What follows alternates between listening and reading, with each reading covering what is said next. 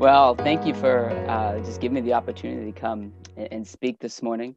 And I'm a fifth year, I guess, MDiv student. I started my journey several years ago. And I'm currently the pastor, youth pastor at Forest Hills Baptist Church here on the east side of St. John. And I grew up in this area. But about 6 years ago, 5 years ago, really after a long journey of God calling me to ministry, finally uprooted myself and my family, and we moved to the Valley and kind of served at Berwick Baptist Church there for a couple of years and studied full time for a few years. And now we're back. God called us back after a few years there back to the city and back to Forest Hills. We're back to St. John, and I'm serving at Forest Hills Baptist. So it's so good. It's so good. So I'm just going to come. We're going to pray again, if that's okay. I like surrendering things over to God before I speak. So we're just going to ask God to come and speak just in our midst, come and speak into our lives and our hearts, because what he wants to say, I can't say it. Only he can say it. So let's just come and just ask God to come and just penetrate our hearts today as we open his word. So Heavenly Father, we're just so thankful that we can gather just as a community, as a college, but we can still unite, even though we're in different cities, different towns, different provinces, Lord. By your Spirit, you are with us, and you're present with us, and you're in our midst today. And we just ask that as we come and just look to your word, we pray that you would just open our hearts to receive just whatever it is that you want us to receive today, and open our ears to hear whatever it is you want us to hear today. And so we just surrender these next few moments to you, Lord, because like I said, like we all know, whatever you have to say today, I can't say it. No one needs to hear from me. We all need to hear from you. And so I just pray that you would just come and just be in our midst, and we would just hear clearly from you what you want us to hear today. And so we just give these next few moments together, and we ask all of this in Jesus' name. Amen. Amen. So it's possible for us to build our lives on soil that's just going to, I think, choke us out in the end. It's possible for us to build our lives on things that are just going to shrivel us up, dry us up, and choke us out at the end of the day. That's a possibility for us and for any human being on planet Earth today. And we can build our lives on so many things that have no eternal value and no eternal significance, and things that are not of God, not of the kingdom, and not Jesus. That's a reality today. And whatever we're filling our lives with, and whatever we're consuming with our lives, these are the things, as I'm sure you're aware of, these are the things that influence us and mold us and shape our lives. And so I think it's important for us to know what we're filling our lives with and what we're consuming with our lives, and whether these things are just going to choke us out and derail us at the end of the day. And I don't know if you ever had the pleasant experience of choking before, not like choking up on a stage or anything like that, but eating food and choking. And when I was a kid, when I was younger, I had some kind of issue where I would constantly, a lot of the time, choke on my food. And as I entered into adulthood, thankfully, this little whatever it is sort of faded away. I don't have this problem really anymore. But when I was younger, a lot of the time, it was common for me, I don't know, at least once a week or a few times a week, for food to go down slowly or to even get lodged in my esophagus. And I never really choked like food would get stuck in my windpipe and I needed the Heimlich. But quite often I would eat food and it would get lodged in my esophagus, so it would go down extremely slow. And if you've ever experienced that, you know that your initial response is to get a drink of water with the hope, or a drink of something with the hope that it would push the food down. And it got to the point where I knew when food was getting lodged, I knew that even whatever I drank wouldn't push the food down. And but whenever that happened, whenever food would get lodged, my immediate response would get a drink of water, a drink of milk, whatever was on the table. And thankfully, sometimes it would slowly get pushed down, but there were times where the water would just come back up. And in that moment, I would just hightail it to the bathroom. And I would just do everything in my power to get the food down or get the food up. And more often it was getting that food up is what happened. And I'll spare you all those details, but I'm just wondering today and asking today, are there things that we are consuming? Are there things that we're filling our lives with that need to get out of our system, that need to get out of our life, because they're going to choke us out and they're going to derail us and they're going to send us down the wrong path and they're going to hinder us from becoming the people that God has created us to become? And so let me just ask you, like, what do we desire to fill our lives with? You know, what are we longing to fill our lives with? What are we longing to consume with our lives? You know, are we filling our lives with things that are leading us towards life, which is Christ? Or are we filling our lives with things that are just going to lead us towards death and lead us further and further and further away from God? And the world is appetizing, isn't it? We're all infatuated with the world, and we're just constantly being drawn into the things that the world is trying to sell us, all the billboards and all the advertising. And we're looking at other people's lives and what they got, and we're constantly saying, like, I need that. Oh, I need this. Oh, I need that. And oh, I need 2 of those. Or, oh, that's a new thing. I definitely need that in my life. You know, we're constantly looking around, seeing what we can fill our lives with and what we're trying to consume our lives with. And, you know, I think we're just a bunch of addicts, really, at the end of the day. And I'm not thinking of anyone specifically here, but just humanity as a whole. We're addicted to so many things, aren't we? We're addicted to social media. We're addicted to consumerism. We're addicted to, you know, pleasure and self-gratification and all these things. And some of that stuff isn't inherently evil, but we've corrupted it all and we've abused it. And if we just fill our lives with all these things that the world is trying to sell us, then I think at the end of the day, we're just going to get choked out and we're going to get dried up and our lives are going to just get derailed.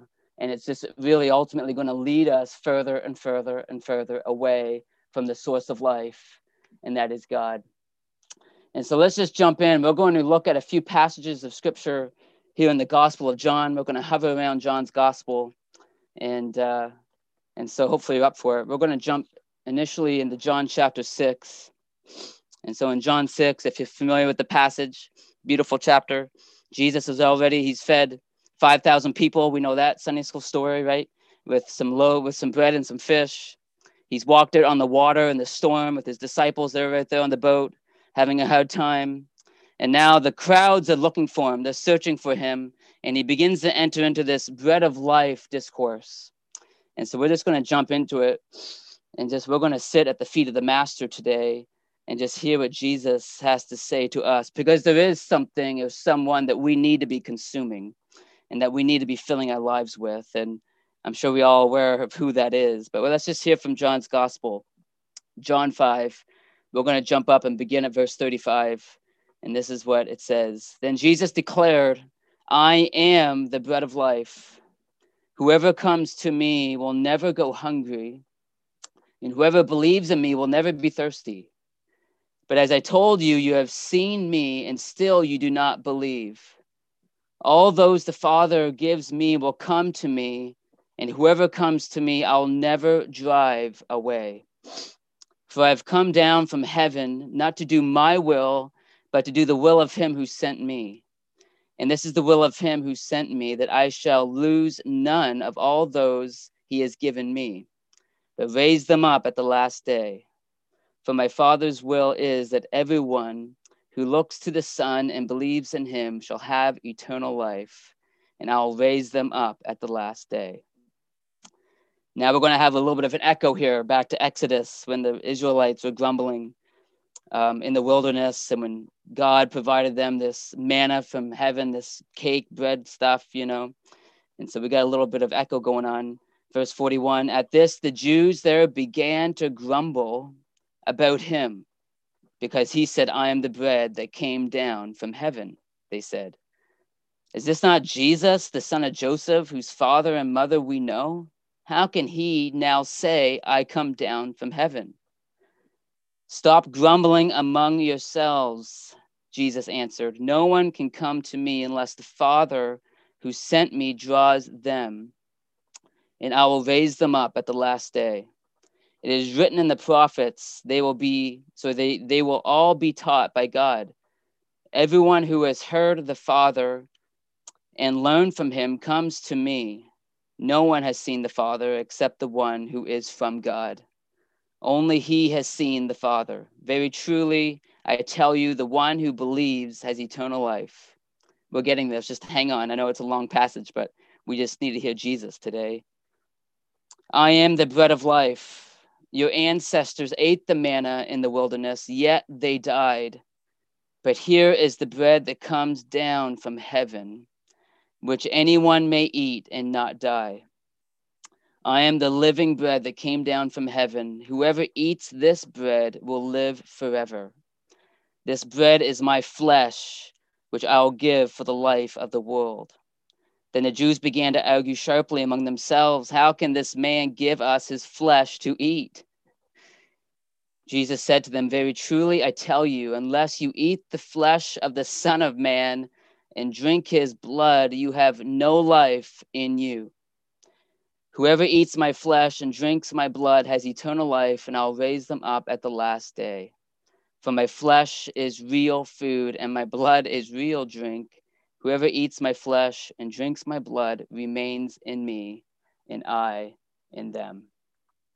So I know it's a little bit of a lengthy passage, but it's really the last part of that I want us to hear and want us to see. And I know there's some vampire, twilight, cannibalistic language that's being used, but I love the image that we're left with. I love the image. It's an image of us consuming Jesus, right? And I know we got some Eucharist sort of aspects to it that's going on, but I love the image. It's an image of us consuming Jesus. It's an image of us feasting on Jesus. It's us saying, I need to get Jesus inside of me. That I need his life in me. I need his life in my life. I need him in me, and I actually need more and more of him in me. And so back to the question today is, what do we need to be filling our lives with? And what do we need to be consuming with our lives? Well, ding, ding, ding, we got the Sunday school answer today. Not really anything too difficult today. The answer is Jesus. We need to be filling our lives with him and consuming him. Oh, Jesus is available today? Well, yes, good. I want more of Jesus. Oh, Jesus is on the menu today? Oh, he's the special of the day today? Yes, please, I need him. Right? Oh, it's all you can eat today. Imagine that, all you can eat. Well, yes, fill up the plate. Because I need and I want more of him in me. Is that our heart's desire today, church? Is that what we're longing for today? Do we want more of Jesus in our lives? Do we want to feast on him? Or are we just completely content with, selling out to the world and just trying to consume with all, trying to get all the sugary goodness that the world has to offer to us? Is this what we want to consume? Or do we want to consume life? I want to just back the train tracks up a little bit here for us. And we're going to I want us to hear another story. It's not as long. We're not going to read as long of a chapter or section as that was. But I want us to hear another story where someone is longing for something and thirsty for something and desiring something. And I want to go to John chapter 4. And we know this story well. We know this encounter with Jesus and this Samaritan woman at the well. And unfortunately, we don't have the time to do a deep dive and unpack everything that's going on. And I'm sure a lot of us are familiar with the details of the story, but I just want us to see what this woman is longing for and what is she desiring. So John 4, let's just hear it. We're going to begin at verse 1. Now Jesus learned that the Pharisees had heard that he was gaining and baptizing more disciples than John. Although in fact, it was not Jesus who baptized, but his disciples. So he left Judea and went back once more to Galilee. Now he had to go through Samaria. So he came to a town in Samaria called Sychar, near the plot of ground Jacob had given to his son Joseph. Jacob's well was there, and Jesus, tired as he was from the journey, sat down by the well. It was about noon. When a Samaritan woman came to draw water, Jesus said to her, "Will you give me a drink?" His disciples had gone into the town to buy food. The Samaritan woman said to him, "You are a Jew, and I am a Samaritan woman. How can you ask me for a drink?" For Jews do not associate with Samaritans. Jesus answered her, "If you knew the gift of God and who it is that asks you for a drink, you would have asked him, and he would have given you living water." "Sir," the woman said, "you have nothing to draw with, and this well is deep. Where can you get this living water? Are you greater than our father Jacob, who gave us the well and drank from it himself, as did also his sons and his livestock?" Jesus answered, "Everyone who drinks this water will be thirsty again, but whoever drinks the water I give them will never thirst. Indeed, the water I give them will become in them a spring of water welling up to eternal life." The woman said to him, "Sir, give me this water so that I won't get thirsty and have to keep coming here to draw water." He told her, "Go, call your husband and come back." "I have no husband," she replied. Jesus said to her, "You are right when you say you have no husband. The fact is, you have had 5 husbands, and the man you now have is not your husband. What you have just said is quite true." And so we're just going to pause there. I'm sure you know how the story unfolds. They talk about worship, and she's blown away really by who he is, goes to the town, brings everyone back, and the town is all saved. But I want us to see what the woman is longing for. And we see in the story, in the account, that she's longing for this living water, that she wants living water. She's desiring this living water. And living water is not well water, right? Living water is flowing water. It's running water. It's moving water, like a stream or a river. And so where they're at in this story, there is no living water nearby, or so she thinks. And it's my understanding that living water was used in these ritual washings in order to make unclean people clean and pure again. Living water was used to purify people from defilement. And so I think we get a little bit of a window into the reason why this woman wants the living water. She wants the living water because she wants to be cleansed, because she wants to be restored, right? Because of her relational history and because of all the baggage that she's bringing, tagging along and carrying, through her life. She's been rejected and she's been, unwanted, and she's an outcast in her society. And I think that she wants this living water so she could be cleansed and restored into, a right standing, a better standing in her society. And for me, it's like she's saying to Jesus, if you can offer me that, if you can offer me that living water, then I want you, because I need to get that living water in me. And she finds exactly what she longs for, and she finds exactly what she desires in Jesus, who is the living water, right? The living water that satisfies and gives life. And so is this what we want, church? Is this what we're longing for? Do we desire to fill our lives with this bread and with this water? Or are we just completely content, again, with just filling our lives with just temporary things, and things that were never intended to last, and things that were never really intended to satisfy our deep thirst and our deep hunger? Things that don't really give life, things that just lead us to death ultimately. What are we longing for? And what are we desiring? And so I just want to take us to one final place, if that's okay, just before we sort of wind down here this morning. There's this one place I want to just take us in John's gospel, and it's probably the most glorious sight in scripture. And you know what it is? Sure you do. You know what it is, don't you? It's the cross of Jesus. It's the death of Jesus. And I want to take us to John 19 just before we kind of close this morning. And so here we are, John 19, Jesus, his life and his mission is winding down, and he's dying on a Roman cross, pouring out his life, right? And as we know, he's dying for the sins of the world.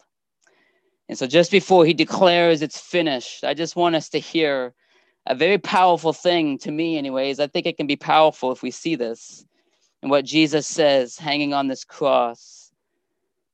So John 19, just one sentence at all it is, verse 28. Later, knowing that everything had now been finished, and so that scripture would be fulfilled. Listen, this is it. This is it. Jesus said, I am thirsty, or I thirst. Jesus hanging on a cross is crying out, I am thirsty. And you might be like, well, I don't get it. Who cares? What's the point? He's saying he's thirsty. And that's the point. You know, we just heard him say this at the well, right? That he's thirsty. And I think if Jesus is saying this at some picnic table up in Galilee somewhere, I probably wouldn't think anything of it. But context is everything, right? This is what I've learned at ADC, studying scripture. You got to understand context. And John's gospel is a highly symbolic gospel. And Jesus isn't in Galilee, and he isn't hanging out at a well here, and he isn't hanging out at a picnic table. He's hanging on a Roman cross here. And he's crying out, I am thirsty. And see, what the beautiful thing is, I think, is that Jesus, who's the living water, right? The living water is becoming thirsty. The living water is thirsty on that cross. The living water is becoming like the thirsty on that cross. Jesus Christ, the living water that satisfies the soul and quenches the thirst, that gives life and cleanses us here, hanging on a Roman cross, is crying out, I am thirsty. I am thirsty. And he's becoming thirsty on that cross. And he's stepping into the place of the thirsty. And by the way, you're the thirsty. And I'm the thirsty. And Jesus is stepping into your place on that cross. And he's stepping into my place on that cross, fully identifying himself with you and with me. And you know, the living water, Jesus became thirsty so we could thirst for him. So we could thirst for him. And he became thirsty so we wouldn't have to, choke on all these things that we were never intended to swallow. He became thirsty so we could breathe again, so we can come to life again, so we could become more alive, and so we could become more human, right? This is why he became thirsty for us, the living water, if we can grasp this, the living water becoming thirsty for you and for me. And so there's just really one thing I think God is saying for us, and maybe God's saying all kinds of things to us and on an individual level, but I think together he's saying one thing. And I think what Jesus is saying to us today is this. He's saying, I can give you more, is what he's saying. I can give you more. I can give you more than whatever you're choking on today. And I can give you more than whatever you're trying to fill your life with. And whatever you're trying to consume in this life, I can give you more. I'm the living water. I can give you more. I'm the bread of life, and I'm the giver of life. I can give you more. I am the maker of your heart. I'm the molder of you. I'm the creator of you. I can give you more. That's what Jesus is saying to us today. I can give you more. And so this is the promise, and this is really the invitation that God is extending to you and to me today. As Andrew sang a few moments ago, we're invited to keep coming back to the well. Do we thirst to come back to the well to get a drink from the living water? Do we thirst for that? Do we hunger for that? And this is an amazing invitation that God is extending to you and to me, people really not worthy apart from the grace of Jesus, to come and have ourselves completely satisfied and fulfilled in consuming Jesus. And so we're invited to come back to the well, and we're invited to come back to the table day and day and day, day after day, to come and feast on him and to consume him. Because I think, and I believe this is what God is saying, that we desperately need more and more and more of him in our lives. And so there you go. I don't know, thinking about this talk and thinking about talking to a bunch of professional Christians, I didn't know if this would line up at all, but this is what God gave me. This is my heart for us today. And it's just for him. It's just to chase after him and seek him, fall in love with him, and just want him above everything else in life. Because at the end of the day, I think this world is just going to be done, and the only one left standing is Jesus. The only name left standing is Jesus. No other name, no other thing that we're craving, that we try to consume our lives with is going to last. It's all going to fade, and Jesus is going to be left standing. And so I just want to encourage you, man, just consume Jesus. Fill your life with Jesus. And you can do that by just eating his word, spending time in prayer, worshiping him, coming close to him. Man, Jesus came to earth. He walked on earth so we could walk with him and be with him and know him and feast on him. Amen. Amen. Let me just pray for us as we close. So, Lord, just thank you that you became flesh for us. You didn't have to do that. You didn't have to come and experience the limitations of humanity. You didn't have to come and pour your life out for us every day that you walked on planet Earth and ultimately at the cross. But you did that for us so we can know you, so we can consume you, so we can have life in you. And so, Lord, it's my prayer today that you would just give us a fresh love for you, that we wouldn't just be so distracted by the things of the world and the glitz and glamour and all the new things and just the things that the world is advertising and promoting and things that to the flesh look appealing.